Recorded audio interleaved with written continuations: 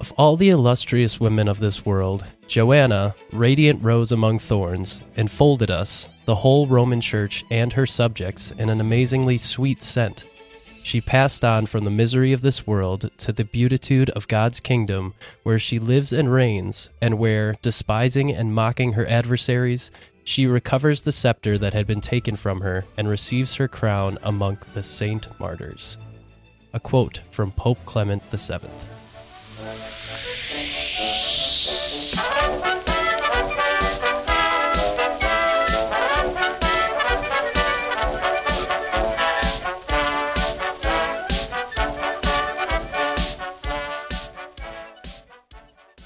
Dang, who knew a pope could be so complimentary? He's like the only one that complimented her after she died. Yeah. Not a bad one to have in your corner. True, but she's also part of the. He's also like part of the reason why she died. So yeah. Well, not directly, but as soon as it moved to Rome, it was bad news bears for her. Yeah, Rome was kind of like where everything just kind of hit the fan. Kind of has been throughout history. Saw a fun fact that popped up on, because obviously we do the podcast that you're listening to. The Emperor Commodus, like the bad guy in the movie Gladiator. Yeah. He had a stable of 200 sex slaves. So Rome, not great. Nice. It is not great. Wow. It's no I shouldn't fun. be laughing. I don't know why I made me laugh. At least it was a nice even number. Yeah, sure. everyone After 200, too much. Yeah. That's it. He got to like 186. He's just like, just round it up. Everyone has a buddy. And with that, welcome to the Gems of History podcast, everybody. I am Jacob Schopp, your host, along with Evan Roosh, and today, to help us celebrate our month of coverage of famous women throughout history, we have one of our favorite women, Alex. That was so sweet. And am I famous too? To us, you are. Yeah, absolutely. Once you hop on the pod, you're automatically famous. This is my third time. I think so, yeah. So one could say I'm the most famous girl on your podcast. You definitely are, yes. Yeah, well, of this podcast, you definitely are the most famous one of two that we've had on. Love it. Other than Zuki, because he's kind of like the girl of the podcast. Yeah. But well, I was going to ask you guys, what is your like demographic? Like, do you guys know your demographics of like female listeners? I haven't looked in a while, but I can. I believe it's a lot of dudes. Yeah. It is definitely more dudes than women. But well, I love we're educating men for this series. Right. You know what I mean? Yes, that's the whole purpose. Yeah. See, we just snuck that in there. Right, yeah. And we're actually going to read some questions from our listeners for Alex today. First up, women, how dare you? I thought you had an actual. No. I'm so excited. Yeah, Did you hear the excitement in my voice? Everyone heard you were coming back, and they're just like, oh, we have questions. So I'll just refer to like the one, because I was going to like, oh, hey, ladies, watch out for, men, because we'll find in this story that men stink sometimes. Yeah. But now I'll just say, hey, lady out there who's single listening. Female listener that's not Alex. Yeah. Oh, man. But we are glad to have Alex on with us today. It's going to be a fun episode. I told Evan before we started recording that I didn't plan on this being as in-depth of a notes-taking thing as it ended up being. I ended up reading an entire book on this topic. The book is called The Lady Queen by a woman named Nancy Goldstone. And our topic today is Queen Joanna I of Naples. It is a wild ride, let me tell you. Right. I mean, she is in the same family as Eleanor of Aquitaine, which we'll get to a little bit. So that family, and they're strong women. Dang. Yeah. And I also told Evan before we started recording that I don't know how this woman lived as long as she did. There's absolutely no reason that her life should have lasted as long as it did because of everything that she went through. And she lived during the Black Plague, which is like everyone was dying. So the fact that she not only lived during it, but was traveling around Europe during it and somehow survived is insane. But we'll get into all that as we go. Mm-hmm. Yeah, very excited for this one. We're also the Gems of History podcast. I thought that. Oh, yeah. We did. Okay. Yeah. Okay. Yeah. Sometimes we just straight up forget to introduce the show. So we're here. They clicked on it. Yeah, it said, right. They get it. So Joanna was born at the perfect time to eventually grow up in the most stressful time imaginable for a queen of medieval Europe. Not only were there multiple brewing civil wars to attend to, but the prosperity and extravagance which her kingdom of Naples was accustomed to was about to come under attack. Because, you see, back in the early 1300s when Joanna was born, Europe was a conglomerate of individual, they called them fiefdoms, or little duchies, or little individual kind of smaller kingdoms within a kingdom kind of thing. Each duchy had its own dukes and duchesses, who all had their own laws and ruling strategies, and then on top of them were the kings, such as the King of France or the Holy Roman Emperor, and alongside those kings was the church, namely the Pope, who oversaw and legitimized the rule of almost everybody in the realm. So there's a very strict and very outlined power structure in Europe at this time.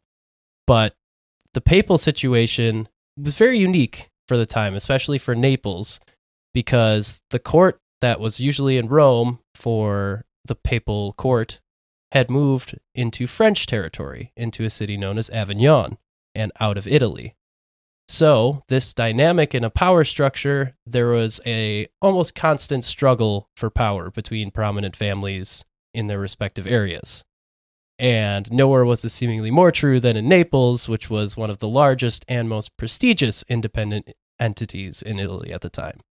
There were just an unbelievable amount of ruling families during this time. Again, not to compare real life to Game of Thrones again, but everyone had their own little kingdom, had their own set of laws, and it feels like the common people kind of got caught up in all of it because of who do I listen to, this duke or the Pope, who's supposed to be this appointed messenger of God. Yeah, and it seems like, and we'll see throughout the story, is that the people who understand the structure really make out the best, because it seems like the families that coincided with the Pope at the time lucked out the most. Oh, you know what I mean? 100%. So oh, my man, the Pope, don't question me because he will do whatever I say. Or he told me I could do this.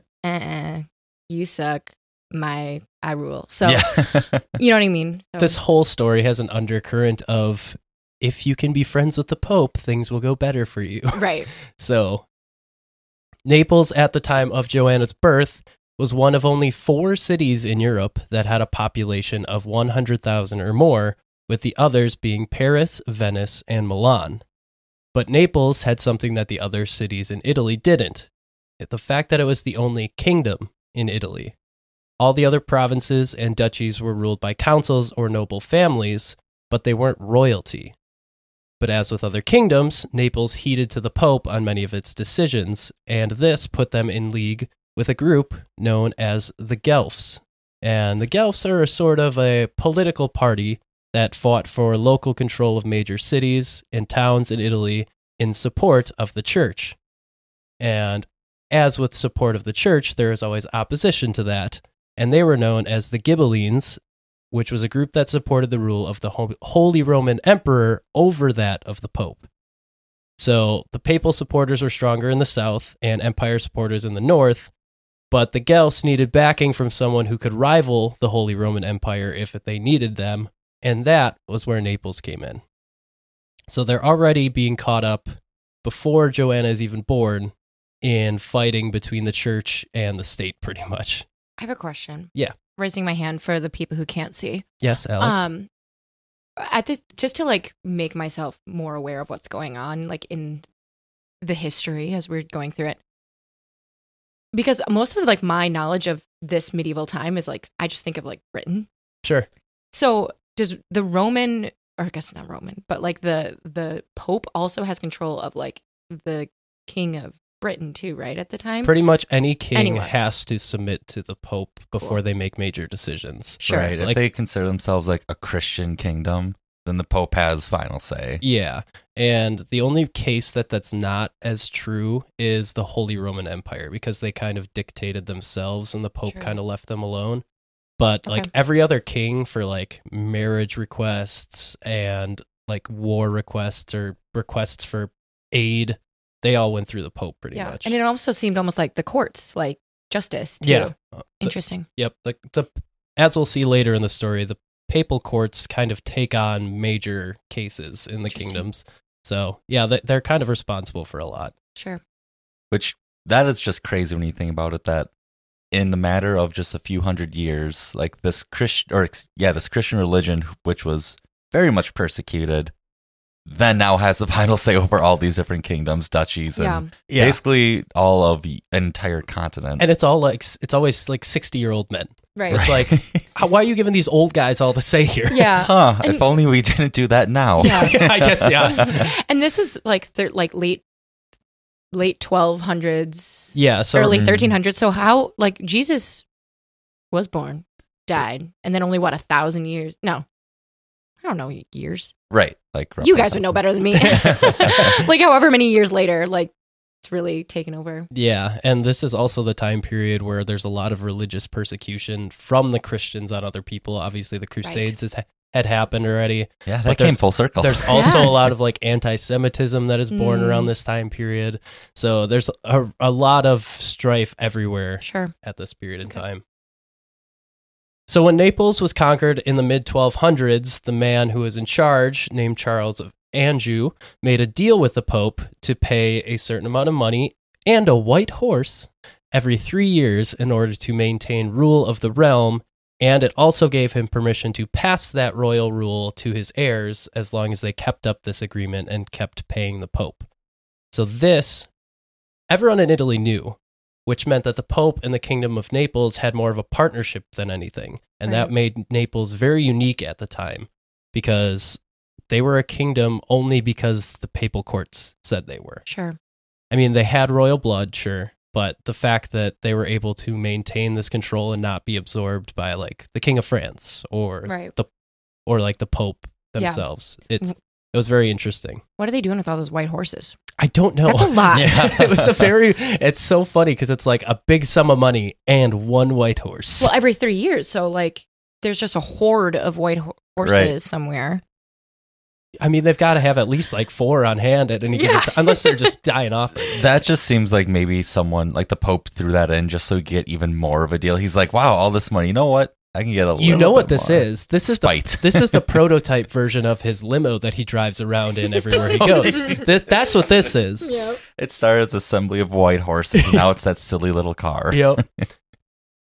But with this papal agreement between Naples and the Pope, this meant that the Guelphs could look to Naples for help against the Ghibellines when fighting broke out. So Robert the Wise, who was king at the time of this agreement, sent his son Charles to aid the Guelphs. Charles was 28 at the time. He had recently lost his first wife, the daughter of the Holy Roman Emperor. And I don't know how that arrangement happened and nothing came of it, but he should have been a very big deal. Yeah. And had 2 years prior to his venture out of Naples, married his second wife named Marie of Valois. I don't know how to pronounce this. It's spelled Valois, but I'm pretty sure it's Valois. I would absolutely love to help you out in this area, but the last 2 years of this podcast show that I can't pronounce even my name sometimes. But she was part of the French royal family, so that's all you really need. We're probably the most German people. Oh, yeah. Honestly, ever tried to start. around. There's one German in this story that's important. So. Perfect. We'll get that one really right. Yeah, we'll nail that one. It's like Gutenberg or something. So Charles and his wife rode into Florence together on July 30th, 1326, and set up to defend that province in the name of the Kingdom of Naples and thus the Pope. And shortly after arriving, or perhaps on the way to Florence, it's not exactly known, is when Joanna was born. She was born the second child of Charles and Marie, and she was a very welcome gift to the family. And as Evan mentioned earlier, she was the great granddaughter of Eleanor of Aquitaine, who we covered a couple episodes ago. So she is part of the Angevin line of succession, and we talk a lot about that kingdom and everything back in that episode if you want to go back and listen if you haven't already. But while in Florence, Marie also gave birth to a boy named Charles Martel, who died 8 days after being born. This kind of coupled with the fact that Charles and Marie had a daughter before Joanna that had died a year earlier it kind of dampened the mood a little bit, but they still had Joanna. And on the return trip from Florence to Naples, 2 years later, Joanna was around 2, and Marie was expecting another child who would be born the next year and grow up to be Joanna's younger sister, Maria. So now they have 2 healthy baby girls. Which is so shocking because, I mean, she could have been born, you said, on the road. Yeah. Like, Right. You know what I mean? And it's like, for how much, I mean, like Marshall's mom is a OB nurse. And she tells me like all these things that go into like having a baby. And I'm like, just thinking of, pull over. Yeah. Pull over our non-white horses in this case. Yes. And then like the dirtiest of roads, they haven't, probably never showered in their lifetime. And they're on a war path. Yeah. Right. Like, this isn't just like any vacation. Right. I don't know if they have like midwives at this point, but I Right. can't Yeah, they imagine do. there's a lot of sterilization happening. No. It's just like someone rolling up their sleeves like, all right, I guess we're doing this. Right. I mean, this time period was better for medical advancement than other, like, when Eleanor was alive, but Right. still, like, the infant mortality rate was shockingly high. Right. So, Yeah. So the reason for Charles and Marie being called back to Naples was because the Holy Roman Emperor marched into Rome, crowned himself king, and then announced his own pope. So King Robert called his son back to help him settle things in Naples. I always do love these types of stories where it's like, I see someone isn't sitting on this chair. It's Yeah. just like the throne. But there was someone sitting on that chair. Oh. Well, you told him to scoot over. But the fact that the papacy was in Avignon now meant that there was nobody really in Rome. So he's just like, I'm going to go there, crown myself king because the Pope won't do it, and Right. then take this power. The Middle Well, Ages. And what's interesting though is that what I have to think about too, there's no technology. To get the message out is maybe a pigeon that gets there. Right. So he could have been sitting on that throne for a month. Yeah. And then it finally got word to Robert the Wise and like then had to call his son who was where? Like In Florence. in Florence to then come back. Right. All of this I'm sure spans like months. Oh, yeah. I mean, it took 2 years. So that whole 2 years, this guy could have just been like in Rome hanging out. And then Right. finally Charles got the message to come back. It's like they finally get to their destination and then get this message like, come on. Yeah. So a rebellion eventually chased out the Holy Roman Emperor, and his pope was imprisoned, so it didn't really matter in the end. But around this time, tragedy struck, and Joanna's father died. Do either of you want to guess how? If you say dysentery, I feel like I remember this. Oh, can you just remind me? So it's not related to fighting at all. Charles, the Duke of Calabria, died of a fever after overexerting himself in a sporting bout of falconry. What is falconry again. Yeah, it was what, hawking? Oh, it's hawking. Last time, now it's falconry. They love their hunting birds. They really do. Wait, but what? Yeah, so he just overexerted. Well, he just got back, and then like after he got back, I guess he just overexerted himself. The trip probably wore him out. Just got sick and died. I mean, I guess I climb the stairs sometimes. Right. I'm really winded. So Wouldn't the falcon do most of the work in said sport? I don't know how falconry works. So See- don't ask me. Let's perform an autopsy of this, however year old. I mean, there's However many years there ago was was this? so many different things going around that could kill you. There's like an illness in England called like the English sweat that just killed you, and no Right. one really knows what it was. So there's just a bunch of shit that could kill you. But not long after he was laid to rest, Marie also died and left the 5-year-old Joanna and the 3-year-old Maria in the care of their grandfather, Robert the Wise. No two people would have as much of an impact on Joanna as Robert and his wife, Sansia. Despite the fact that both her parents and one of her siblings had already died on her in the short time she was alive, Robert was a wonderful figure in her life to teach and prepare Joanna for the royal courts of Naples. Now, Robert, as we've said, was known as the Wise, but it wasn't because of his ability to make good judgments, but because he could compose and deliver hundreds of sermons in Latin. Nice. Memorized words. All right. Shout out So he Rob, is the our guy wise. Bob. Well, and from what I read too, is that it happened to be a great time in Naples Yeah. because there was great crops. Great crops equals it makes you look good, Yep. right? So, Mhm. from what I understand too, it's like, well, he kind of got He lucked an out. easy ride. Yeah, he lucked out in his reign for sure. Right. I believe I forget the actual formal word for it, but like right before the Black Death, came was actually across Europe a huge like increase in temperature. It was it's called like the medieval optimum. Thank you. Yes. Yeah, it was just like a time of great weather for everyone, and then after that came the Little Ice Age, which is really bad. Right. Everyone's like, wow, things are going just fine. Yeah. Record scratch. Yep. Then a flea comes. Right. So reports from others who knew Robert the Wise claim that he actually preferred to throw stones as a child instead of study, and one of them even called him a dullard.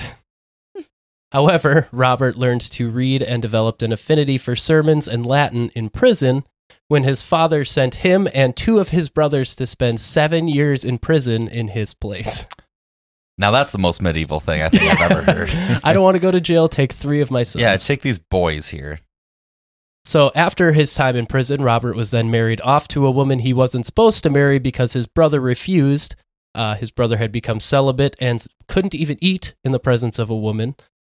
And then Robert was crowned Prince of Naples because his oldest brother died and his 7-year-old nephew was decided to be too young to rule, even though he was technically the rightful heir, which would come back to bite not only Robert, but Joanna. The one guy that went celibate, he was down bad. Oh, like he's the one that taught Robert to read and stuff in prison, but he was part of this Franciscan order of monks, like this really strict like monk order. And yeah, he like wouldn't wear shoes. He would lay on the bare floor. Yeah, he was kind of just a weird guy, but he wouldn't eat in the presence of women because he was so devout. Oh, not that he didn't like women. He just respected them too much. I'm going to respect you too much. Sure. I don't even want to get out of my presence. I think he might have just liked men too much. Ooh. But I don't know. 7 years in prison then, not bad. Yeah, right? With his brothers. Yeah. Ooh. Never mind. No, my take everything back. My favorite historical thing is like, oh, they were just really good friends. Who shared a bed. It never was. That's never how it was. Yeah, historians are just like, man, friendship at its purest. It's like, well, actually. Could you imagine having such a good friend that you share a bed with every night? Yeah. And a plate of spaghetti like the lady in the Tramp. So Sanchia, on the other hand, was Robert's second wife. His first wife, Violante, had died after 5 years of marriage, but not before giving birth to Joanna's father, Charles. And when Violante died, Robert was arranged to be married to Sanchia as a politically motivated move because the kings of Naples are fucking obsessed with trying to take over Sicily. It's going to come up so much in this story that they try to take Sicily. I mean, probably great land. Probably great land. I mean, technically, they were crowned emperor or king of Sicily, was what a lot of people at the time called them. But they never owned Sicily. So it's just a constant struggle for them. And they incur so much debt on their kingdom because they try to take Sicily so much. Well, honestly, throughout history, everyone tries to conquer Sicily. And they never get it. Which formed the Sicilian mob. And then Sicily gave them the plague. Yeah. Shortly after the marriage, Robert and Sanchia moved to king and queen when Charles the Lame, Robert's father, died. However, Sanchia was extremely devoted to a different strict religious order called the Spiritual Franciscans and never had any children with Robert. Instead, she provided education for Joanna and Maria. And despite her attempts at forming Joanna into a religious zealot like herself, Joanna was influenced more by the royal courts than anything else. And since the courts were affairs that included extended family, Joanna got to see her Aunt Catherine quite a bit. And Aunt Catherine seems like the fun aunt. She was the Empress of Constantinople somehow, despite living in France, mostly because her father had married the old Empress and the old Empress died. And according to reports, Catherine was highly intelligent and ambitious and loved to dress royally and live luxuriously, as well as sleep around a lot after her husband died. Oh. So this gave Joanna not only exposure to the extremely religious and devout lifestyle of her grandparents, but also to the worldly lifestyle of the courts. And in addition, Joanna had one other person who would have a large impact on her during her childhood, a former wet nurse for Robert's first wife. This story is honestly insane to me. It's very interesting. We're kind of starting to see her motivations, or excuse me, not her motivations, but the different people that like are kind of pulling her in the different directions, right? like It's the very religious side of things, and then also like the earthly, like courtly side of things. it's literally her entire life is going to be a constant struggle between satisfying her kingdom and satisfying the Pope. And that starts right now because she's got her grandparents who are basically the Pope in this situation. And then she's got her aunts and other family members who are the kingdom. So she's already learning at the age of like 6 that she's going to have to try and balance these two out. Which is a lot of pressure. Like you think about coming up and like growing up. You're growing up in a pretty hostile environment. Like the courts, from all accounts, really weren't like a great place. But she was super hot, so that helped. Yeah. It always helps. It always helps. So the other person that would have an impact on Joanna as she grew up was a woman named Philippa the Catanian. She was a hired hand to aid Robert's first wife with a birth while on one of the many failed Sicilian campaigns. And Philippa made herself indispensable to Violante and upon returning to Naples was brought along with the royal family. Shortly after returning to Naples, she met another interesting character, a former Ethiopian slave named Raymond of Campagno. Raymond was apparently such a good cook that he got promoted by the king, who then arranged a marriage between him and Philippa.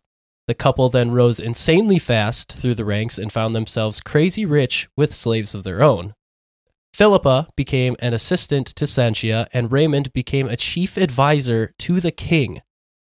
When Joanna's mother died, Philippa then became sort of a foster mother for Joanna and Maria, and cared for the young girls while also exercising influence in the courts, with Italian writer Giovanni Boccaccio stating, quote, "Nothing serious, arduous, or great was accomplished unless it was approved by Robert, Philippa, and Sanchia." Well, that's really cool, too, because I read that Philippa not only was a wet nurse, but before that, she was just a laundress. Yep. So, and I also think that she was also pretty hot. She was. Yeah, it was said that she was like a very good-looking woman. Right. So, but the fact that she got brought up as a wet nurse, like just got a hired hand just because they needed someone. And then she married a former Ethiopian slave who became chief advisor to the king of Naples in like 2 decades. Yeah. It's insanely fast growth for people of their position in life. That is quite the rise of stardom. That may be like one of the top 5 come-ups we've ever covered on this show. It's insane, man. Well, and I like your comment, too. So you have like nothing got past the 3 people, and 2 out of the 3 people are women. Mm-hmm. And a lot of times throughout history, you find that there's these women that are influential behind the men's decisions. So like that even happens they just found out that Winston Churchill had his wife Clementine write like all of his speeches, right? So it happens all the way back to medieval times. I mean, George Lucas's wife was his editor for a lot of the stuff that he wrote. So a lot of what Star Wars is now is credit to her. Yeah. So men, lesson number 1, find a good lady who can tell you what to do. Right, Marshall, who's listening to this. Marshall's My husband. Alex's husband. Yes, for those I don't Also know. out of the show. That was very interesting. Like you mentioned Winston Churchill. Like so was FDR's wife, Eleanor Roosevelt. Mm-hmm. Like very influential and helped him out a ton. Yeah. So it is very interesting. Shout out ladies. Yeah. Shout out ladies. I mean, that's kind of what we're doing this whole month. We celebrate them not during Women's Day. We celebrate them then as well, but we Love do it. 2 months. So it was around this time that Robert's nephew, who got skipped over for the throne, came back into the picture. Caribert, who was given the Kingdom of Hungary as a consolation prize, now wanted his rightful kingdom of Naples back. He was a fierce warrior and shrewd ruler, now controlling one of the richest kingdoms in the world because they found a shitload of gold, producing 1/3 of the total production of gold in the world at this time period. He also married a woman. He, being Caribert, also married a woman named Elizabeth, who was a ruthless and ambitious woman.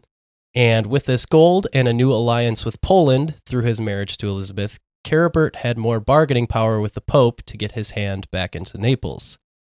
So the Pope at the time, John the 22nd, loved money a bunch, so gold definitely didn't hurt.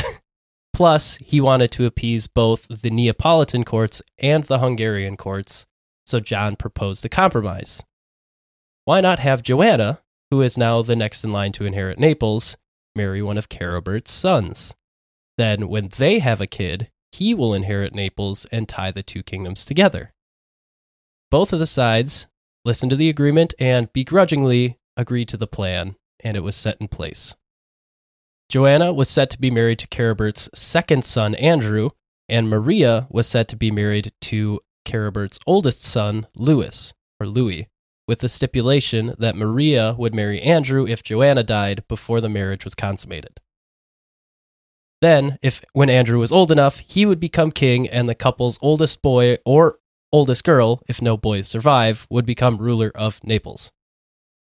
So we see that stipulation we talked about that stipulation in the Eleanor of Aquitaine episode as well. Like, these two sides really didn't trust each other too much until there was like one uniting baby, like baby boy, which is just very interesting that's always woven into like the contract. Yeah, I also thought it was in quotes. I thought it was interesting too that Joanna, who's inheriting Naples, was married to the second son. Right. But then the more I thought about it, I was like, well, I guess Louis, the first son, would be inheriting Hungary, right? So he kind of has to stay there.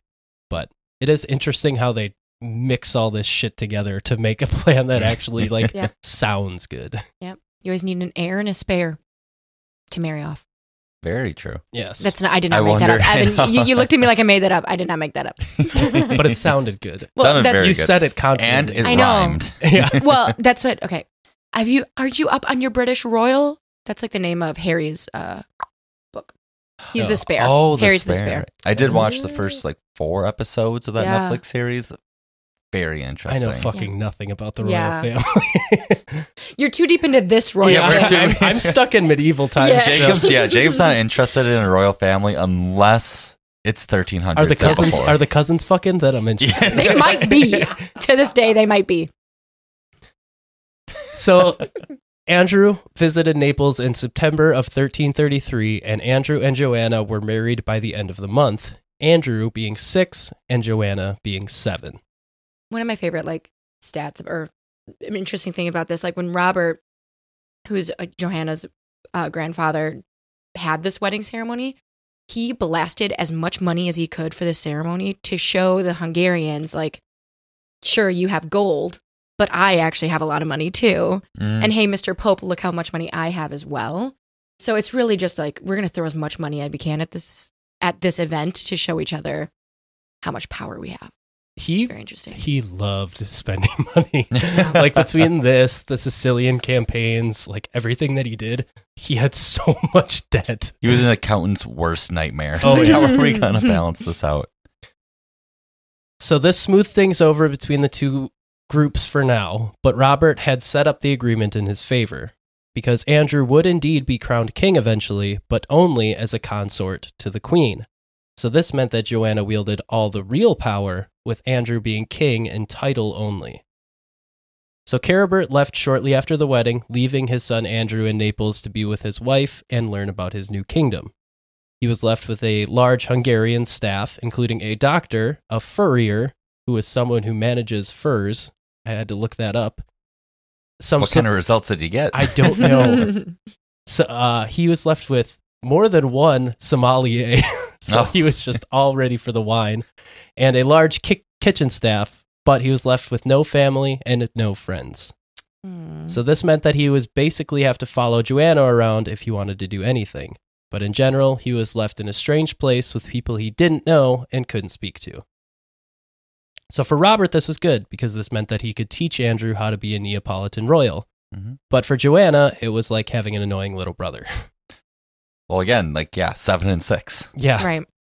A more annoying age for both as a girl and a boy. Well, and a formative age to just be left on your own in a place you don't know. So hey, at least he has wine. I was about to say, we did not, that kind of, the sommelier is kind of... Yeah. Well, he had several, not just one, but several. Well, it's people don't live for a long time during this time, so the drinking age is much lower to even it out. You know what I mean? I've always wondered if wine or anything alcoholic back then was stronger or weaker than it is now. It's always been the thing that I've wondered. I always think it was weaker because it was just an everyday thing. Because you always, probably. The mantra is the water's poison basically, so you kind of have to ferment everything. Yeah. Where instead of now we use actual chemicals. Right. But I'm still just picturing this 7-year-old being like, a cab again? Swirling it. Right, he has a decanter. So despite this arrangement, Joanna grew up normally and learned from her grandmother about responsibility and generosity, but also learned about extravagance and luxury with her purple velvet gowns and satin-covered bed. Robert loved the arts and brought around all types of artists, which Joanna learned from and participated with as she got older. And by the time she was 15, Joanna had grown into a beautiful and radiant young woman, even in the words of contemporaries who weren't as fond of her. So pretty much everyone had to agree that she is looking and feeling good. I know that it's a different time. I know it is. And I know that she's technically a woman at this time, but it's 15. That's and right. like, I'm picturing myself at 15, like wearing Aeropostale and with like my Bermuda shorts and like, I don't know, being afraid to even like look at guys. I mean, So she's 2 years past the marriage where she's supposed to have consummated it. So, right. Oh, no. yeah, Right. everything's way different. Everyone's Yeah. very different, yeah. Right. So just to think of like, oh yeah, now she's supposed to be like a woman now. It's just like, it's insane. It's yeah. crazy to me. And for like grown men to probably be like, wow, she bad. All of these like 60-year-olds in like papal quarters, like, Oh, no. I did not love the laugh. So, while Joanna was having a good time growing up, Andrew had a much different time. He grew into a rude and surly young man, which isn't super surprising considering almost all of the citizens of Naples viewed Hungarians as barbaric. He was isolated and was said to have lagged behind Joanna in maturity and education. He was likely short for his age, and according to a researcher who wrote extensively about this time in Naples, hypothesized that Andrew was, quote, indolent, prefers food to anything else, and is likely always so to do. Heavy-jawed, dull of eye, and compared to Neapolitan boys, clumsy of figure, end quote. One of the first short kings, though. Hey, there we go. Short king. His grandfather was called the Elbow High, No. so it just kind of ran in the family. That's Well, so people in this time unfortunate. period isn't like the average height like 5'4"? Yeah, and And so they're he's called the Elbow High, so Oh, wow. Oh no. he was like probably like 4'8". oh, jeepers. Yeah, And also left all alone with his sommeliers. and his furry And he's just furries. Furriers, sorry. Yeah. medieval furries. Me and Andrew have something in common is that I also prefer food above all Oh. else. Absolutely, that I can agree with him on. Yes. His time was compounded even more by the fact that Joanna's cousins, the Tarantos, were extremely handsome young men who had been athletes in Greece. And by the time Joanna was 16, her and Andrew still had not consummated their marriage, despite the marital age of relations normally being 13. She's like, don't blame me. This guy just keeps on eating. Yeah. I don't think she was in any rush to get No. into a bed with this guy. Yeah, it's hard to, I guess, commit to a marriage when the man is dull of eye. Yeah. Yes. And when you have hot cousins rolling around. Yeah. Oh, they just got back from Greece. Yes. Yeah, these tan Adonises, and then Yeah. there's just this little kid like licking a lollipop in the corner. Yeah, they come in like eating grapes. Like, where Yeah, do you even I'm get I'm those? imagining Andrew as the kid from Willy Wonka who's just got chocolate all over No, his face. oh, Yeah. poor buddy. I just want to go back and give this guy a hug. Unless he like proceeds to do He's something kind gruesome. of he's but- kind of a terrible guy in the Okay, end. never mind. But I Take can't that back. I honestly. retract my hug. Honestly, I don't blame him that much because he got stuck in this place in a Right. really formative time in his life. So. Right. Before Robert died, he dictated once again that Joanna was the sole inheritor of the kingdom. However, she was to rule with the help of a council until she turned 25. This was mostly done out of spite, since Maria's marriage to Louis of Hungary had been disregarded. But either way, 4 days later, Robert died. Not long after his death, Andrew and Joanna consummated their marriage, or as one official record put it, quote, Icky. Andrew appeared at Joanna's door at Castel Nuovo, despoiled her and knew her carnally, end quote. Despoiled. I don't like that word. And at also all. having like carnally. Yeah, what does that even Don't you mean? love medieval writing? Despoiled her. Uh, But yeah, Yeah. Robert knew that Hungary had disregarded their end of the bargain by marrying off Maria's suitor. Yeah. So he once again reiterated, like, Joanna's the only one that's going to have power. He directly stated it this time. right. You know, that's interesting that Maria was the younger one, but married the firstborn. Yeah. Mhm. That's First just brother. that's the thing I was talking about where like Louis was the firstborn of Hungary. He had to stay there to rule. Joanna was the firstborn in Naples, so she had to stay there. That makes sense. So the second ones are the ones that get sent away. The spares. The spares. Yep. As she grew up, Joanna realized that she would one day be queen and needed to learn how to rule her kingdom. However, she was learning through observing an old king, one who was steadily losing influence by the time he died. Robert had lost some of the land he once controlled, and he had no children with which he could send out to help control the reaches of his kingdom. In addition, Robert's damn Sicilian campaigns left the kingdom in a ton of debt, as I mentioned earlier. Crime was growing more prevalent, and the kingdom's main source of profit, which was grain, was too uncertain to rely on. So heavy taxes began to be levied towards the end of his reign, but the three quote-unquote super companies of Florence were beginning to lose faith in their grain trade. So they switched to the wool trade and began making large loans to King Edward III of England, but he wasn't paying any of it back. So this meant that the primary financial resource for the Kingdom of Naples, which Robert had relied on for his expensive lifestyle and fruitless campaigns, was now almost out of money. Yeah.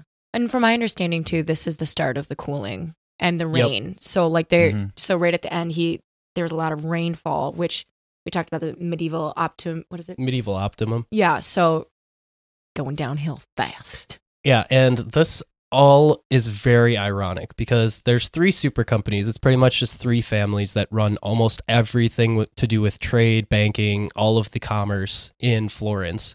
And those three switched to wool trade. And once they switched to wool trade was when the Black Death started to enter the picture. And you're trading wool that has plague fleas in the wool, thus spreading the plague even more, even farther, and even faster. So everything kind of coincides in this time period to make it worse. Yikes. Like, I want to say the stars aligned for this, but it's really like, no, not the stars. No. With Robert dead, Joanna now had to try and navigate this very precarious situation the kingdom found itself in. Robert reigned during the medieval climate optimum with really good weather, great crop yields, but that was over, replaced with the Little Ice Age, as we mentioned, which brought torrential rains and awful crop yields, which led to the Great Famine. Ooh. It was said that the rain was so heavy that it looked like there had been a weight that pressed down all of the crops. That's how heavy the rainfall was. Wow. Also, with Robert pissing off the Hungarians before he died, he left Joanna with no way to defend herself if Hungary came to attack. Not to mention, Maria ended up marrying one of their cousins and almost caused a civil war. But none of this was on the minds of the people of Naples, because all they saw was a 17-year-old girl who was failing immediately upon getting the throne. That's not fair. People. Right, they really threw her into the wolves there.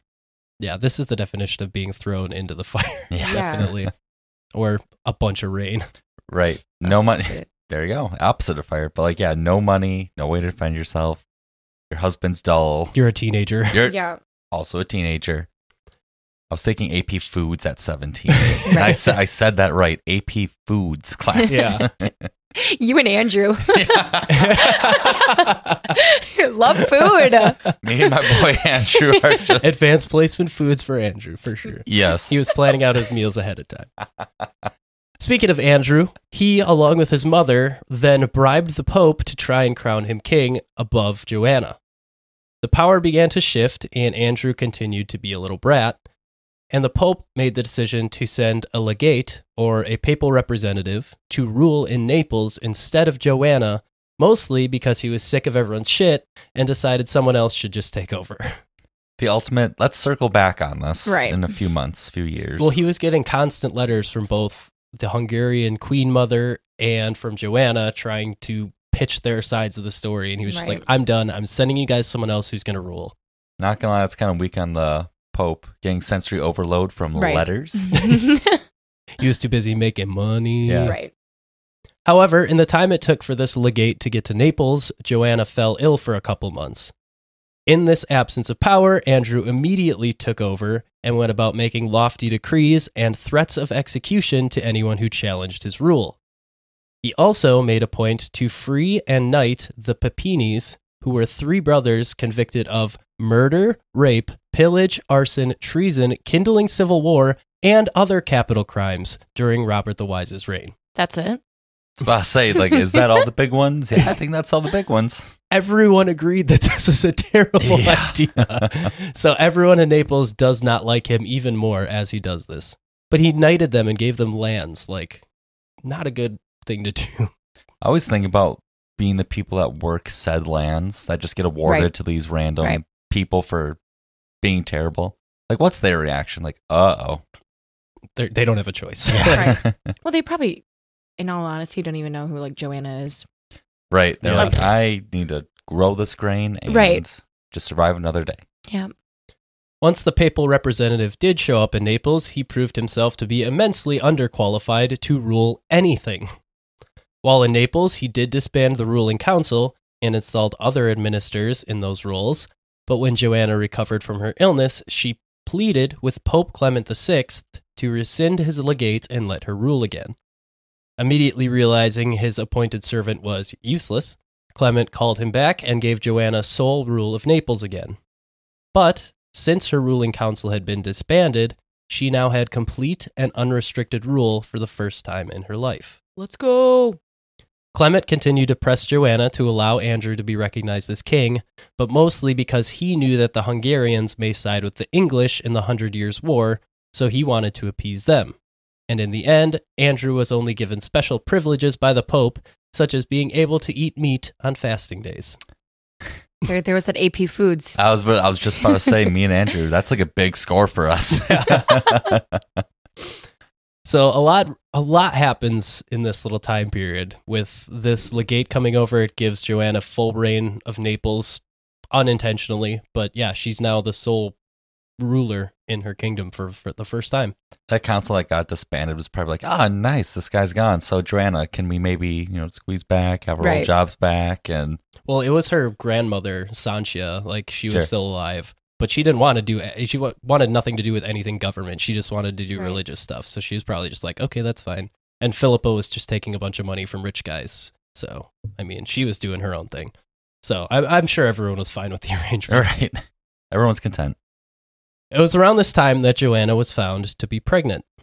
Not only that, but her mother figure Sanchia had died. So right after the council gets disbanded, Sanchia goes and finally has free reign to do her religious stuff, but then she passes away.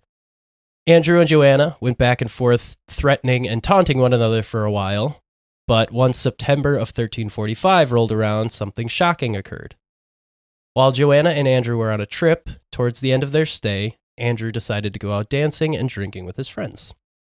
Joanna stayed in and slept while he was out, which wasn't surprising since they had separate bedrooms. And when Andrew was getting ready for bed, someone came to his door and told him that a courier had arrived with papers for him to sign, which he assumed may be for his coronation as king. Instead, he opened the door and was grabbed by a group of armed men, locked out of his room. A rope was thrown around his neck. He was dragged to a balcony which overlooked the garden and thrown over the railing. In the garden, men were down there, grabbed his feet, and pulled on his feet to kill him faster. And after he was dead, the men dropped his body below in preparation to get rid of the corpse. It was said that the thud of Andrew's body hitting the ground awoke his nurse Isabella, whose screams awoke the rest of the house and scattered the men. Andrew was killed 12 years to the day of his arrival in Naples at the age of only 18. Okay, I don't want to make a fat joke about his death. Honestly, that's where my head went to. Like, that was one hell of a thud. Yeah. That's so mean to say when we talked about his death, but I'm sorry, Andrew, but it's all right. I think we're in the clear with 800 years ago. We can make jokes. I think it's fine now. Yeah, right. okay. With people making JFK jokes, I think we're in the clear. There's people make 9/11 jokes. Like, I think we're okay. I was about to say, you mean we are the people? Making fun of this 18-year-old like person who was trying to take over a kingdom. Right. Who really had no business trying to take over said he just kingdom. kind of got thrown into it. That was that one as well? Thrown into it? Yeah. Love it. So, of course, the Hungarians were quick to paint the villain as Joanna herself. With Andrew gone, she wouldn't need to fight him for the throne. Also, she was conveniently pregnant, which made Andrew unnecessary as she already had an heir on the way. Reports at the time said she fled the castle for her life and did not cry about Andrew's death, leaving his body unattended to for 3 days. However, there are records that prove that this is false. She did remain at the castle for days after his death and interred his body the day of the event. But the conspiracy against her had already taken root. Even though there was nothing to definitively tie her to the murder, everyone knew that she openly hated Andrew for years. Within 48 hours, though, a man named Tommaso Mambricchio was arrested as one of the assailants. He was a chamberlain for Andrew and a son of a nobleman who lost everything when the super companies lost all their money and his father went bankrupt. There was implication from him that he was paid to participate in the murder, which made it clear that he was not the one organizing this affair, but someone wealthier than him was. So now the hunt was on. Yeah, good old corporate wars. Tommaso, after he was captured, was tortured publicly and his tongue was cut out, so he couldn't name anybody else who was involved, which I'm not really sure why this was the move that they went with when they needed him to name conspirators. Idiots. And they really just took away their chief witness. Yeah. Joanna, on her end, attested to her innocence until the day that she died. Plus, it didn't really make a whole lot of sense for her to do this, since the Pope had already told her that she would rule unopposed, which a papal letter that arrived in Naples declared 2 days after Andrew's death.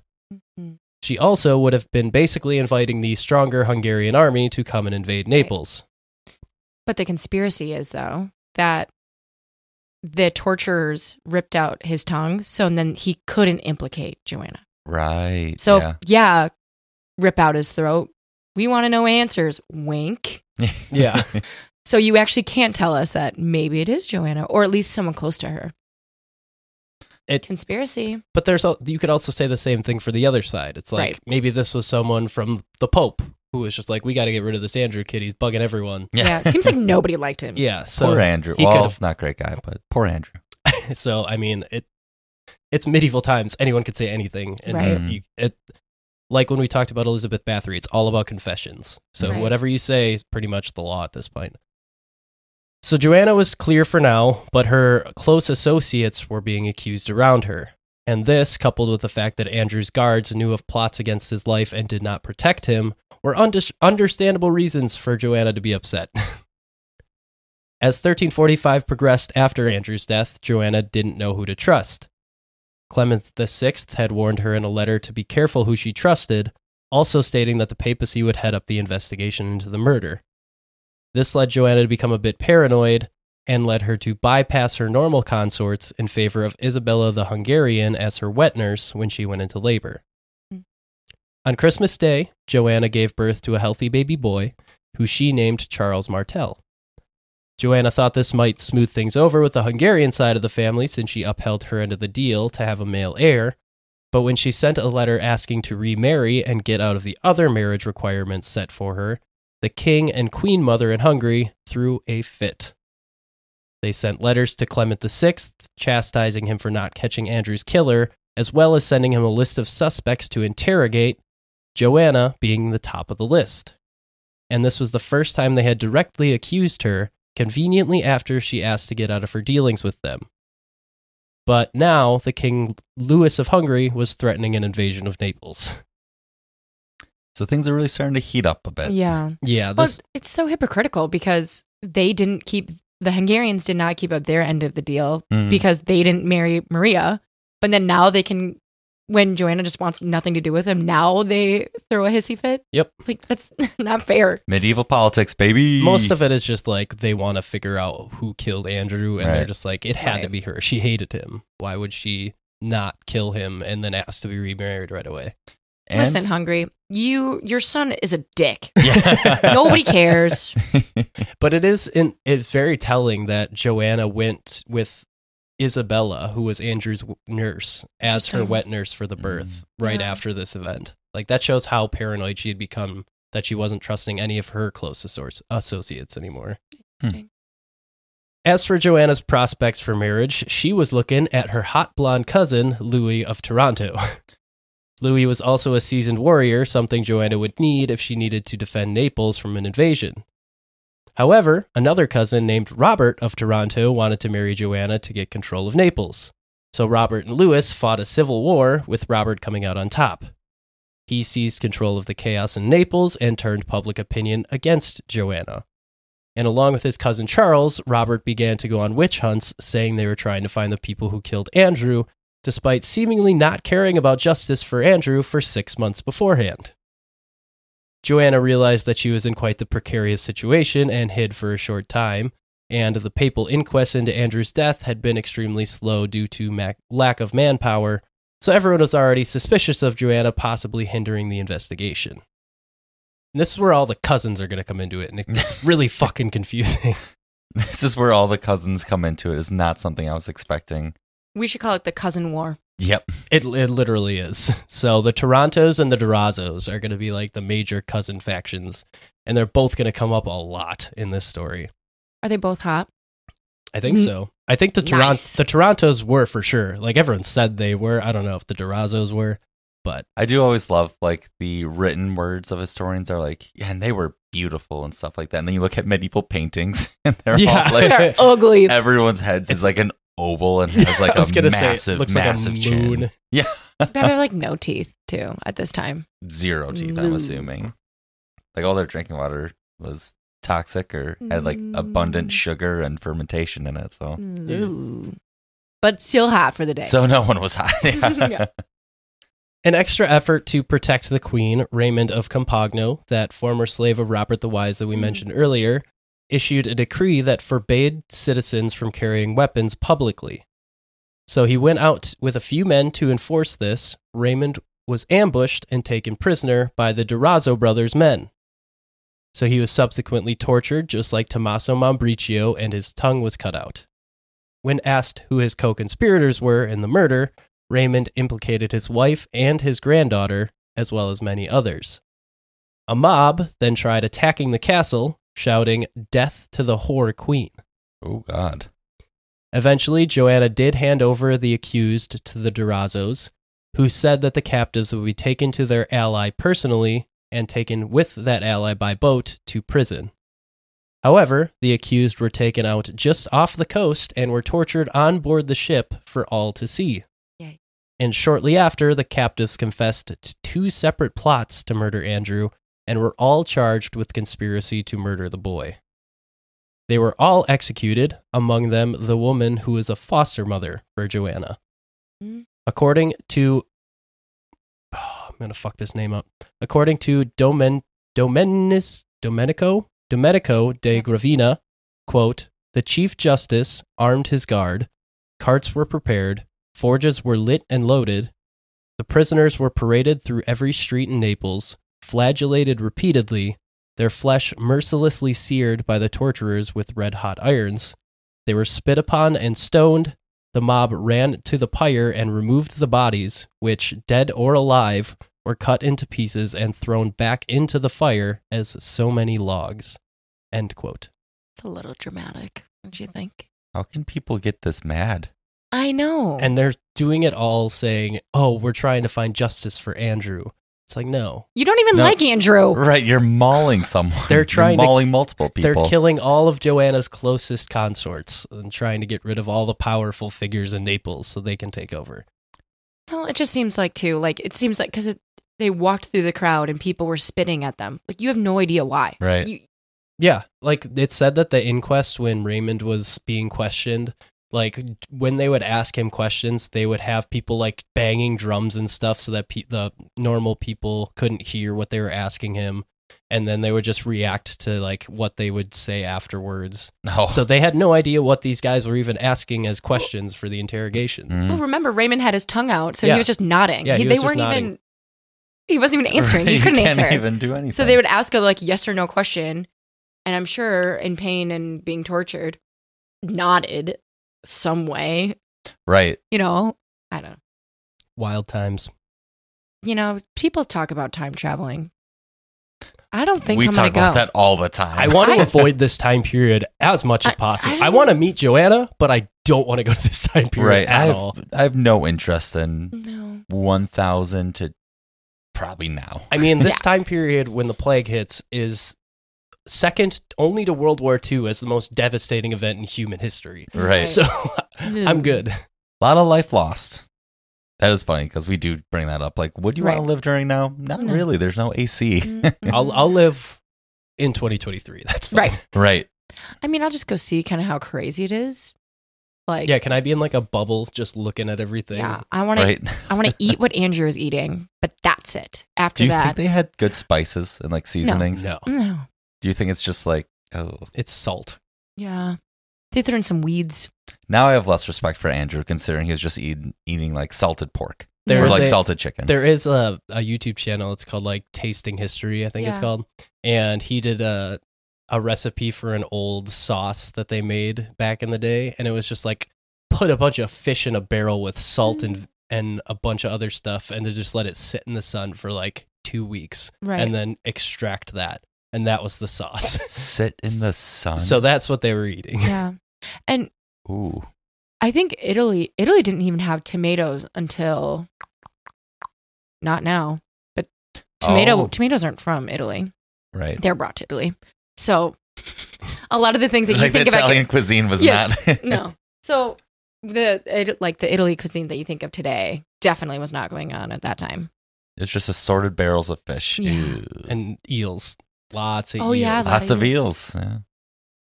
So around this time, Joanna was also fearful that the Pope was going to take her son to try and appease the Hungarians. Little did she know that he actually tried to send his men to convict and execute her to stop the Hungarians from invading with the Holy Roman Emperor. Joanna instead betrothed her young son to his cousin and brought the loyalty of the Durazzo family back to her side. A couple weeks later, Joanna married her cousin Louis without papal consent. She quickly became pregnant through her new husband, who was off fighting the Hungarians on the outskirts of Naples with his brothers. So now, everyone in the family who was just persecuting everyone in Naples is now all buddy-buddy, and they're on the same side to fight the Hungarians. In some cases, very buddy-buddy and marriage. Yes. Ew. Cousins, yeah. Cousins. We should have just like a button, like... Cousins. Cousin sex alert. Rose. Incest. Like some sort of alarm, like wee-oo. Incest alert. Incest alert. Yeah. No, they're far enough apart the Pope knew about it. It's fine. Is no. However, as they were all fighting together, the Durazzos quickly turned coat and supported Hungary along with Louis's brothers. Oh, those bastards.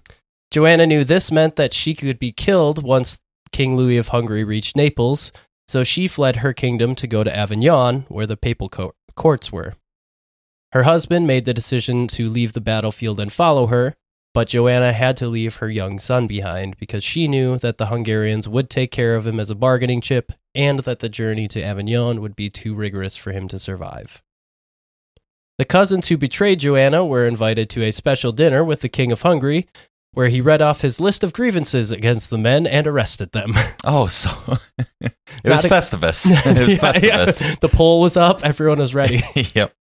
Charles of Durazzo was executed in the same spot that Andrew had been murdered after the dinner. Louis then rode into Naples and took the city, although the citizens put up more of a fight than the armies had. It was said that once he rode in, the Hungarian army came in, all the citizens just started throwing stones at him and killed a bunch of them. Right. Stones are probably have the highest kill count in terms of like human weaponry. Oh, yeah. Right. Well, you have to remember, too, it's that there was a lot of propaganda going around that the Hungarians were barbarians. They were dirty. They were gross. So just a Hungarian coming in, you're like, give me back my Neapolitan beauties, please. Yeah. Give me the hot cousins again, yes! please. Joanna arrived in Marseille and began to write to Pope Clement VI for an audience. She knew that he was not only the single person who could clear her name for the murder of Andrew, but also legitimize her marriage to Louis and thus her coming child. The Pope had no choice but to accept her requests once her husband and one of the former Super Company members arrived at his doorstep. And it also didn't hurt that he was worried about Louis of Hungary taking stuff in Naples that belonged to the Pope. So it's all about money again. Oh, always is. The Pope sent word to Joanna, who prepared for her arrival to Avignon. It was also around this time that, by the beginning of 1348, the Black Death had finally made its way to Italy.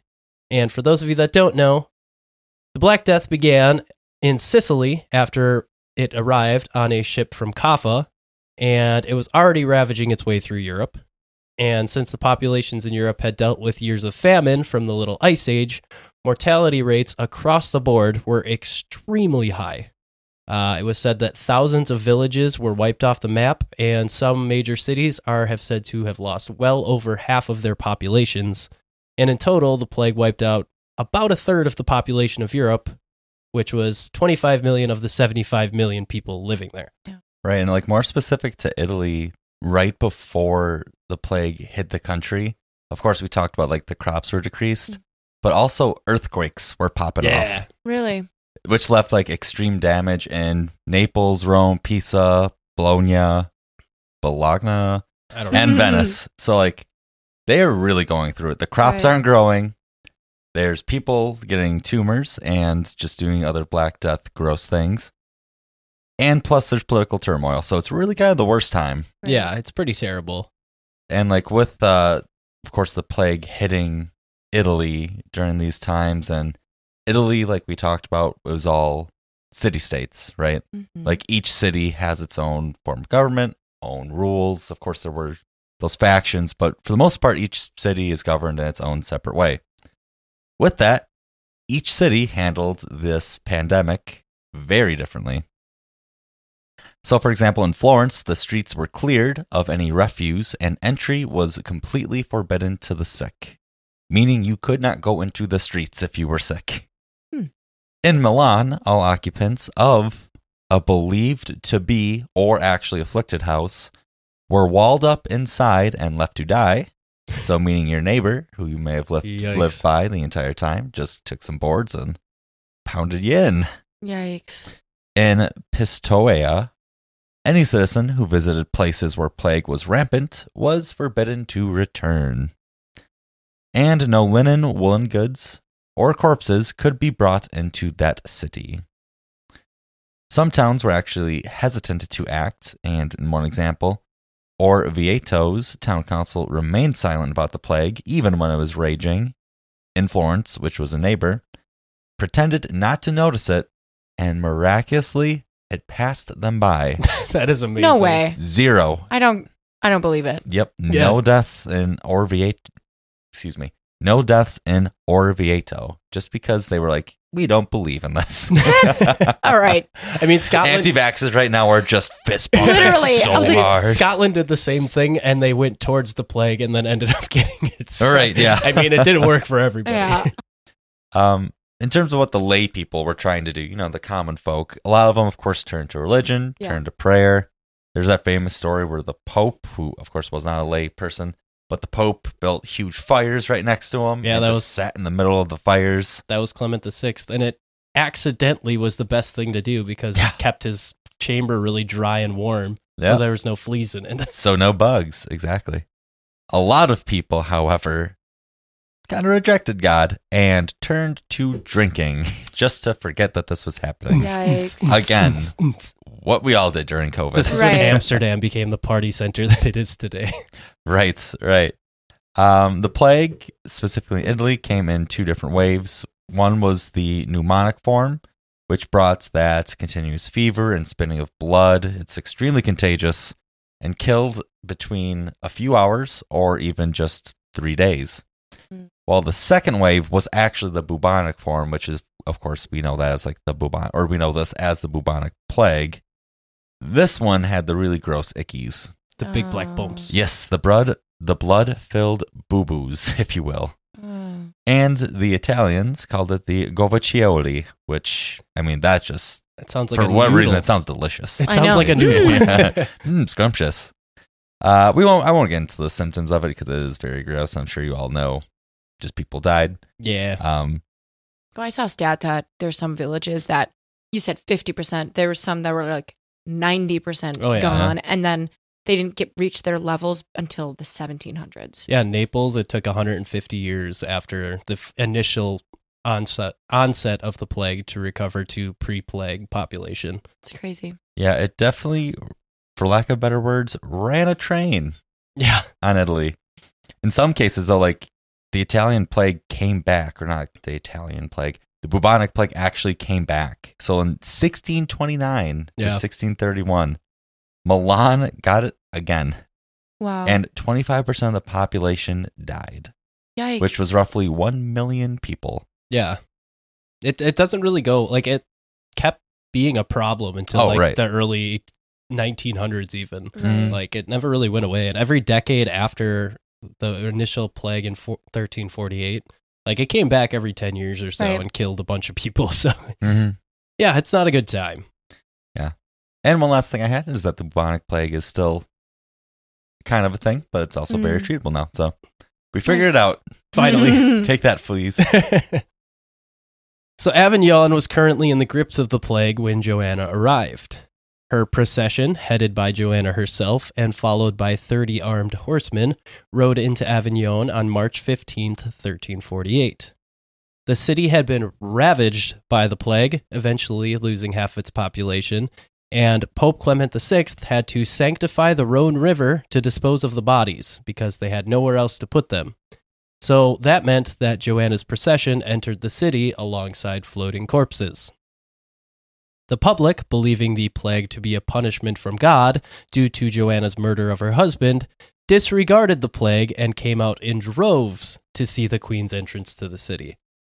According to reports from the time, quote, "She was welcomed with all the honor and pomp that a great queen deserved in her own city and was received publicly by His Holiness." End quote. Once inside, she knelt on a cushion, kissed the Pope's slippers, and then he kissed her on the mouth. Pope Clement was a pretty horny pope. Yes. Maybe. Oh, yeah, this is the bed guy, wasn't it? Oh, no, this is not Eleanor of Aquitaine. I am very wrong. Yeah. No, this guy, Hundreds of years this is difference. the fires guy. This is the fires guy. But he loved, like, a bunch of expensive stuff, and he, like, loved having the court in Avignon because he could have a bunch of women around all the time. Isn't that, like, not a thing the Pope should do? Like, the one thing the Pope shouldn't do. They weren't supposed to. But no one's going to... They're, like, the power. Right. So... Yeah, who's going to tell on the Pope? Who do you tell on? Hey, God, I saw that the Pope was betting women. Yeah, your guy here is kind of running amok. Yeah. So after they smooched, the trial began. Oh. Did Joanna of Naples kill her husband? Joanna, in her royal robes, apparently stunned everyone in attendance with her beauty. And Pope Clement was quite known to be won over by a beautiful woman, especially one as well-spoken as Joanna.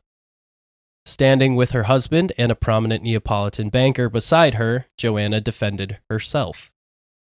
She knew she needed to not only defend herself against the accusations, as losing would mean that she would be put to death, but also prove that she was a strong ruler who was fit to return to Naples and reassert her claim to the throne. By all accounts, she did incredibly well on both points, being declared not only innocent, but above any suspicion of guilt in the matter of her husband's death. Clement was so impressed by Joanna and Louis that he legitimized their marriage shortly after, and in addition, he sent word to Louis of Hungary to vacate the premises because Joanna was coming back to town. Nice. Must have been some kiss on the lips. He had decided at that moment that she was innocent. Yeah, this girl's innocent. But if we, like we just said, like, we actually don't want to go back in time at all. I would love to see old-time trials like this one, where the literal fate of a kingdom depends on it. It was said it was just like a huge grand hall just full of people, all eyes on Joanna, and she's like, I want to defend myself. I don't want someone else to do it for me, which was like very brave of her to do, but she knew that she like was the only one that could save herself. So, well, I don't know if you saw what she said for her defense, was that when she walked through the city, if she was guilty, God would have struck her down. But since he didn't, obviously she was innocent. I love that play into like the Pope. And the Pope is like, fact. Girl. She got a point. Now come back here and kiss these slippies. She's spitting. Yeah. Before coming back, though, Joanna needed money to pay for a counterattack against the Hungarian forces that were now occupying Naples. So to get this money, she pawned off the city of Avignon to Clement VI for 80,000 florins and used that money to return to Naples. So she won her court case and sold the city of Avignon to the Pope. What? How And- does and a one horse? just sell an entire city? Right. Like, all They- those businesses are like, huh? Because the papal courts occupied that area, but technically it was property of her kingdom. Sure. So she was like, I know you want this place. If you give me a bunch of money that I'll pay you back later for it, then I can go fight for my kingdom back. Okay, it's adding all up here. A good smooch on the lips and getting a city. Yeah, I'm going to claim that she's innocent. Exactly. You know what? I'd also hand out a loan for this. Yeah. Go fuck up all your cousins. Oh. So Louis of Hungary had already decided he was leaving Naples, possibly before even seeing this papal bull. He had tortured his way through every level of society in Naples, leading to everyone living there hating him, even the Papini brothers, who were rapists and almost incited a civil war in Naples. Yeah, those guys were like, you know what? We need to have a conversation. This guy sucks. Yeah. Plus, the plague was now devouring the citizens of Naples, so Louis pieced out so quietly that it took a week for people to realize that he even left to go back to Hungary. Coward. He just kind of bounced it. Yeah, he was out of there. An entire week. Wow. Before her return, Joanna gave birth to a baby girl named Catherine, and upon her return to the city that had shunned and wished death upon her, Joanna was greeted with celebration and affections. Her forces quickly dispatched the Hungarian army, and she retook her throne as Queen of Naples. This is an insane turnaround. In a year, Mhm. she left because she was under pressure of death from an outside force and the people that lived in her city. She went to petition to the Pope, which is like, you can't just do that unless you have some reason to and some way to persuade him to take audience with you even. And then she wins her case on her own, comes back, and is now like celebrated by everybody. That is such an insane turnaround for her life. That also makes me think of like all those people that were tortured for the murder of Andrew, like the people who were on the boat. Like Yep. we talked about a few people, like if the tongues getting cut off and Yep. all that. Did anything ever happen to people that tortured them? No. No. No, course no. not. Well, yes, but not by anyone who's important. It was Right. done by Right. the Hungarians Sure. because they went to dinner with the king of Hungary. Oh, right. And then they got put in jail, and the one guy got executed. But it's like the Kingdom of Naples and the Pope did nothing about that. Yeah. So Well, they actually needed them because the Hungarians were coming. yeah, So they were like, we need everybody we can get to fight these, Mhm. quote, barbarians. well, now she was married to one of the cousins from the family that was taking part in that. So, I mean, she was kind of in a weird position at this point. Right. Sounds like there's always a spare cousin as Yep. well. Yeah.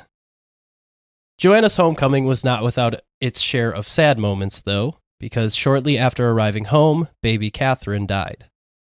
Joanna's husband Louis became a tyrant within months of their return to Naples. He wrested all control from Joanna and, for almost a year, would not allow her to speak to any of her companions, or to anyone for that matter, without him being present. What?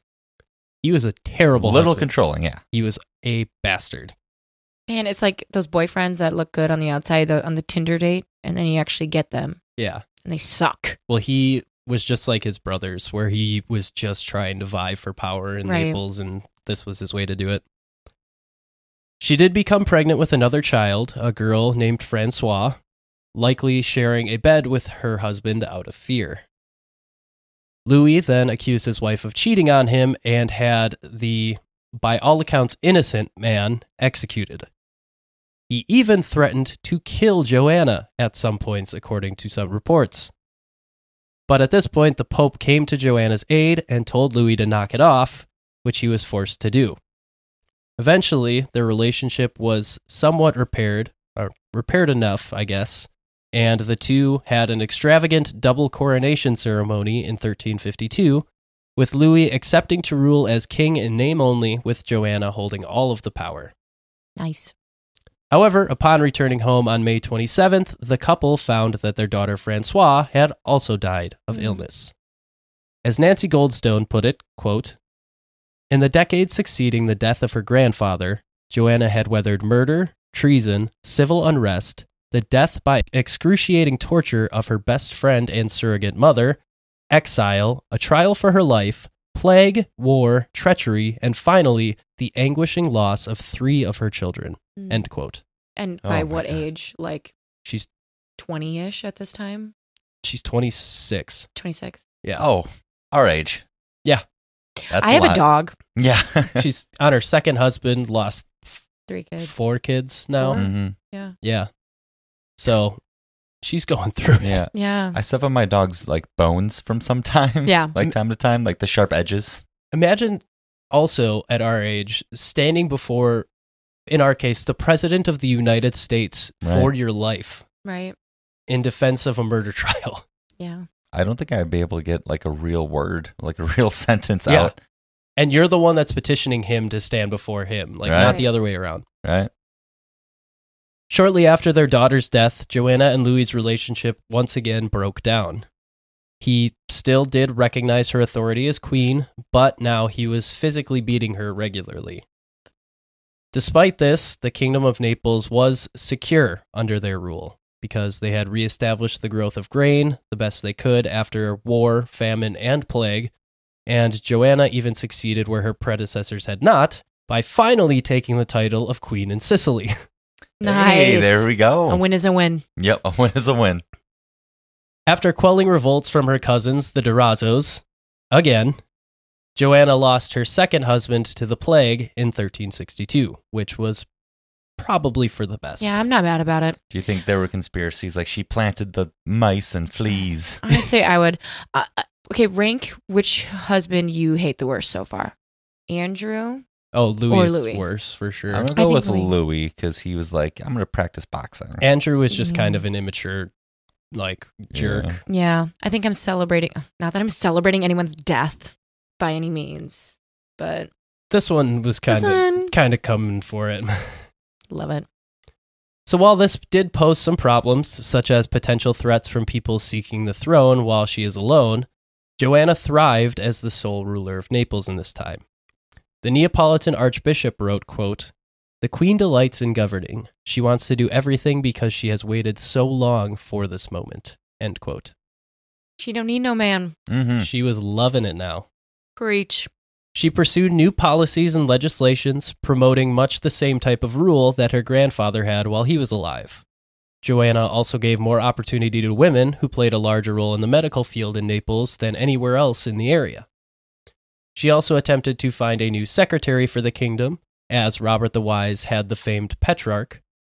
But while all of this happened, she also knew that she needed another husband who would help protect the kingdom in case of an invasion. Because I forget, and I lost count. Does she have living children at this time? No. They're all dead. Nope, she Okay. still has no heir. Mhm.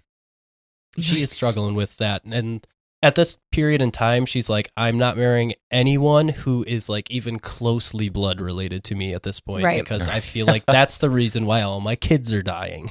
Right. I mean, every single problem that she's had, it's like, oh, and that's a cousin. Yeah. And I mean, the one child that she did have that probably would have survived was Charles Martel, the Right. first kid that she had.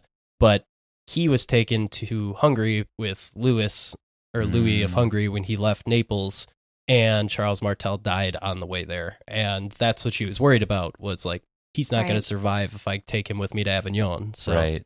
he was the only one that probably would have been okay, because the other two just died of illness. But yeah, she is struggling on that end. Mm-hmm.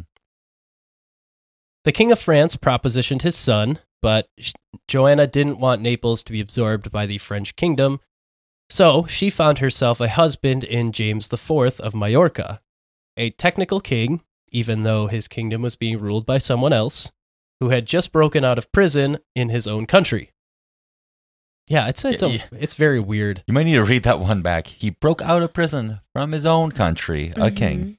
As a technical king, while he's not ruling. Yeah. Yeah. Because he ruled in Majorca, which had been taken over by the King of Aragon. And so he was basically, he still was a king in name. Like, that was his kingdom, but someone else had taken it over. Mhm. So he got put in prison for 14 years. and then broke out, and then she married him. I guess you got to do what you got to do in some cases. I mean, for Joanna's part, he was 26, which was a good age to marry and produce heirs, as well as defend Naples against outside forces. So this person was put in jail when he was 12? Yep. Mm-hmm. Oh, God. At the ripe age of being, like, becoming a man. Right. You know what I mean? Ready to consummate the marriage. Right. However, as luck would have it, spending 14 years in prison had taken its toll on James both mentally and physically. Once married to Joanna, he immediately demanded power from her and threatened to overthrow her. Not only that, but he would frequently go into violent rages, one of which was in public, and thus didn't allow Joanna to keep this behavior a secret anymore. It got so bad that Joanna had to have family members sleep in her room with her and James to keep her safe. She somehow got pregnant from James, but the pregnancy tragically ended in a miscarriage. Despite this, Naples did see its most peaceful and prosperous time in decades under Joanna's rule around this time period. She reestablished the economy by adding new trades in addition to grain, and eventually her abusive husband just kind of fucked off to his home country where he died of illness. A win is a win, I gotta say. Yeah. He, there was one account that said he, had dementia. So, he was, literally losing his mind as he was married to her, so... I don't know how much of it I could really blame on him, right? Because I think he needed to just be in a psych ward. Yeah, not in a place of power. You didn't have that at the time, so. I mean, you do really have to shout out Joanna, considering with Louis, who was a bastard. You mentioned that, the kingdom itself still prospered, and they were able to get their economy back, and that was always her number one thing, was making sure Right. that she was ruling her kingdom well. I mean, she wanted an heir. And that was the main reason why she needed marriage, an heir and protection. Right. That's what I'm saying. It's pretty amazing that with a personal life, that these two crazy men, one by illness and one by, it sounds like just rage, she was still able to do all these incredible things. Yeah. Right. Well, and I get why she went for James, because in theory, he's also a king. So he won't try to vie for power, and maybe if they're the same level, it'll work out. But obviously, because her previous marriage to her cousin, he wanted more power that he never had. Right. Yeah. So it makes sense. But and he was James was a king in name, but he didn't have nearly the power that Joanna had either. So she knew I can still control him theoretically. But yeah, that didn't happen. In addition to Naples being stable again, Joanna was able to help finance the papacy's return to Italy under that of Pope Urban V. But it only stayed in Rome for 3 years, but still, it was a good indicator of how much influence Naples held again. She personally financed a trip for the entire papal court to move back from Avignon to Rome. So it's kind of a big deal. Yeah. Right. But I think this is where, I talked about at the beginning. It's I think it's really smart to, at any time, finance or make sure that the papal court is your buddy. Yep. Because obviously it worked in her favor during her trial. Yeah, Clement VI was the best thing that could have happened to her, honestly. Mm. He was her confidant and friend for the rest of his life, and really helped her out when she needed it, because he knew she's helping me out by paying me money and stuff too, so...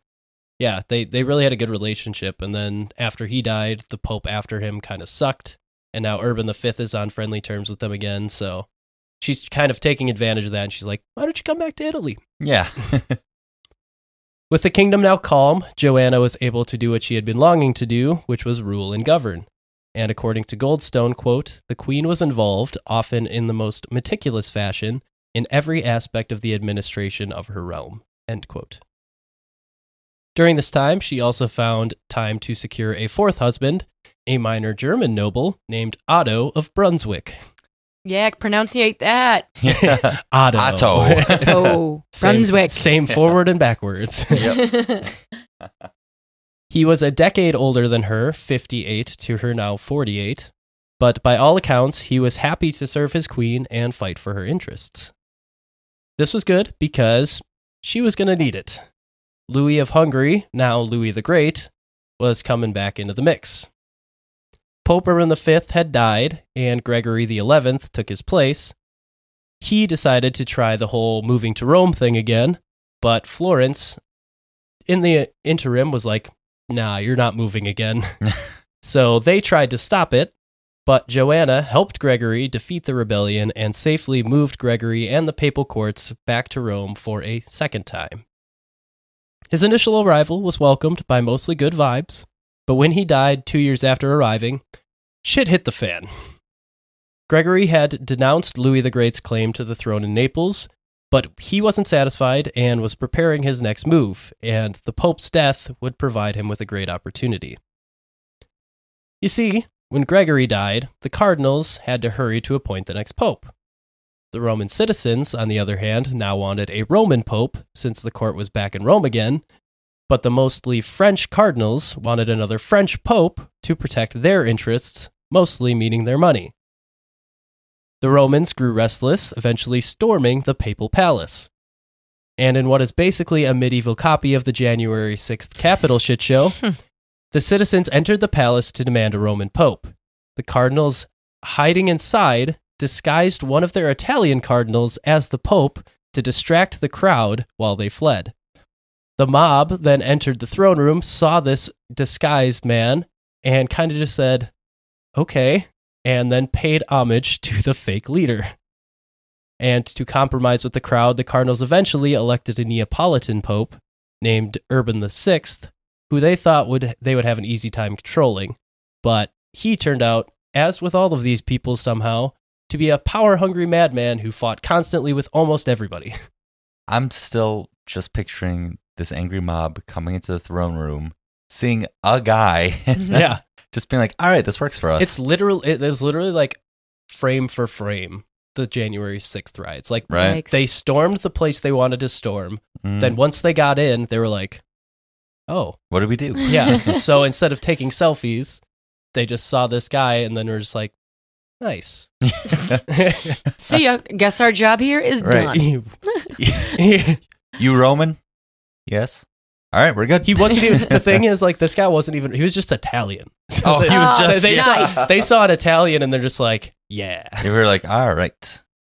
Joanna sent her husband and royal advisors to celebrate the coronation of the new pope, who she originally approved of, since, he was Neapolitan. But the pope embarrassed her husband and advisors, and eventually the cardinals got sick of it too. And the final straw was that Urban VI tried to limit the cardinals' meals to one course. Oh. Don't mess with the food. Do not mess with the food. Andrew's ghost had to have been at this meeting. He was getting his revenge Get his here. ass. Yeah. Finding a loophole in their electing of Urban VI, the cardinals denounced Urban as pope and elected a French pope named Clement VII.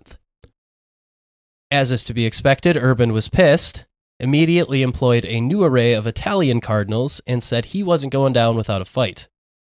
Joanna, then, who initially had supported Urban, switched her position and backed Clement VII, which turned Urban against her. In his rage, he excommunicated a bunch of people, including Joanna, and stated that her rule as queen was null and void, which he didn't really have any power to do because he technically was not the ordained pope anymore. But some of his Roman supporters took this claim seriously. Meanwhile, Charles of Durazzo, these fucking Durazzos, man, they're always coming into the picture the somehow. Durazzos, Torontos. Who was a charge of Louis the Great, because he took him with him when he left Naples the second time, was marching his way to Italy to take advantage of the chaos.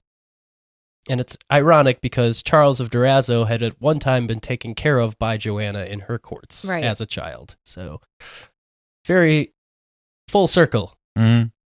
So Clement said that he would arrange support for Joanna against these Hungarian forces, but it took too long to come. And Urban VI still had a lot of supporters in Rome, and along with Charles of Durazzo, this proved to be enough for Joanna to revoke her support of Clement VII in favor of Urban VI to try and save her ass, but it was too late. The public opinion was already against her, and when Charles sieged her castle, she had no choice but to give herself up. Joanna was then taken prisoner and carted around the area to prevent her rescue by Clement's forces, and her situation was very bad. The wardens at these prisons were said to have treated Joanna terribly and prevented any of her companions coming with her. And her husband had been defeated by Charles. And speaking of Charles, he had no use for the queen anymore. So on July 27th, 1382, Joanna was murdered in her prison cell. The two best reports on what happened say that she was either strangled with a silken cord while kneeling in prayer. The one report that is probably the more likely one is that she had her hands and feet tied and then stuffed in between both of her mattresses, and then I guess they just sat on her until she suffocated. Oh, yeah. God. But yeah, it's not good. Well, it's just like for a woman who turned around the entire economy of the area and then ruled. And I'm sorry, she's a queen. Mm-hmm. Just for that type of death, especially coming from the papal court, is extreme disrespect, obviously, and pretty harsh. Yeah. And the fact, like, there's two popes right now. Like, right. the actual ordained pope is trying to help her, while this, like, rogue pope is somehow way more powerful than than the actual pope. And, yeah, just had the influence and wherewithal and the Hungarian army at his back. So, like, he really didn't have anything to lose at this point. In her book, Nancy Goldstone put it well, quote, "Whatever the specific circumstances, what can be said with certainty is that, after months of hardship, Joanna died violently and alone, bereft of friends or family, deprived even of the final sacraments from which this most religious of queens would have found solace." End quote. Her body was sent back to Naples, but had been so deformed by her captivity and murder that people didn't even recognize her. Since she was excommunicated before her death, she was unable to be buried on consecrated ground, deprived of a spot next to her family members before her. Instead, she was thrown down a well with no ceremony or dignity. Oh my God. Yeah. Within a church. Like it was a church well. Yeah, it was just thrown down. It was a church that belonged to the Franciscan order that her grandmother was part of. They said, yeah, we'll take her body. And they threw it in a well. Just toss in the well, man.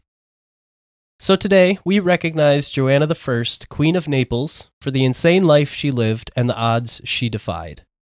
She survived famine, plague, and war. She fed the poor, built churches, and guided her subjects to recovery from the many misfortunes that befell them. She secured her reign against countless opponents and ruled for over 3 decades as one of the last great royalty in the Angevin line. That is the life of Joanna I, Queen of Naples. Love it. Just a really interesting life. And like all this was, again, the Black Plague was just around. Yeah. Casually in the background. Like I said at the beginning, I don't know how she survived as long as she did. Yeah. Right. But man, did she make the most out of that life. Right. Right. Really tossed around by madmen, you could say. Mm-hmm. All of them turned into, except for her grandfather. Well, her grandfather was also kind of whirly-dirly with his money. Yeah. But he was like the only shining light right. example of man in her life until Clement VI. Right. So, I mean, she did have an advisor who was one of like the super company branches that was really helpful to her and like really nice. Right. But like other than that, like she never had a husband really until Otto. Right. But she only was with him for a few years. Mm-hmm. So it's like, yeah, it kind of sucks that you didn't have someone there to just support her right. for once. A real companion. Right. Yeah. So, well, it seems, from my understanding of all of the medieval times, your husband really wasn't like it is now, where it's a friend. Right. It's a very patriarchal society. Right. The fact that she was able to get papal decrees to say like she's the sole ruler for so long is really cool. But I mean, she was the blood relation to heir to the throne, so I mean, she deserved it. But yeah, insane life. Well, and then so a completely different family ruled after her, right? Because it's not like she had any heirs. She was excommunicated anyway, right? Yeah. So Charles of Durazzo, like her cousins, like God damn it, the Durazzo. her nephew or whoever the fuck he is at this point, he took over in Naples, and then the guy that was supposed to come and help her, who was the younger brother of the King of France, he tried to fight to like run them out of there. Yeah. And I think eventually he did, and then France kind of just absorbed it. Nice. So Okay. the Kingdom of Naples didn't really exist anymore after her. So That's so sad. Yeah. Me and all my homies, we hate the Durazzos. Yeah. the Durazzos fucking Dude. suck. So do the Torontos, though. All There's of her one- cousins are terrible. There's Yes. one person named Durazzo being like, what the hell? Like, Right. like listening to this Yes. right now, like, wow, oh my God. The Villain of the week. Torontos had that beach bod, but man, were they terrible people. Yeah. Yeah. But Yeah. thank you for joining us, Alex. Yes, I hope this you was super enjoyed fun. this. Yeah. Yes. Do you have anything that you want to plug before I list off our social medias? Golly. Honestly, find me on LinkedIn. I was just about to say, we going through the LinkedIn. I know. Uh, Yes, Alexandria Matthews. Okay, oh my gosh, Marshall's going to kill me that I said Matthews. But when I describe it, Mattis, people don't know how to spell it. So it's That's Matthews, Yep. Mathies.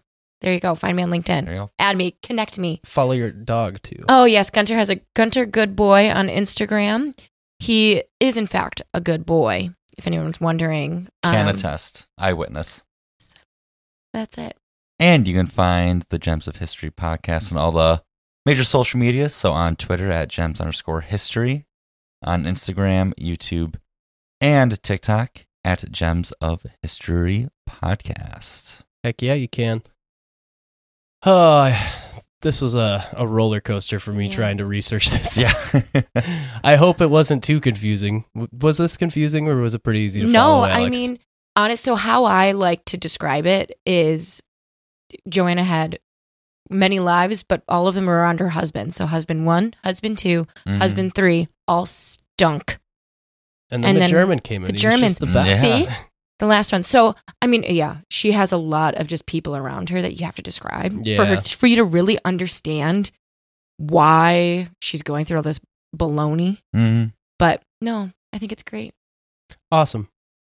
Well, I hope you guys at home all enjoyed this episode. We will be back next week to round off our month of women in Woo. history. Ladies. I But- love it. But until then, everyone out there, stay polished. Have a great week. And we will talk to you later.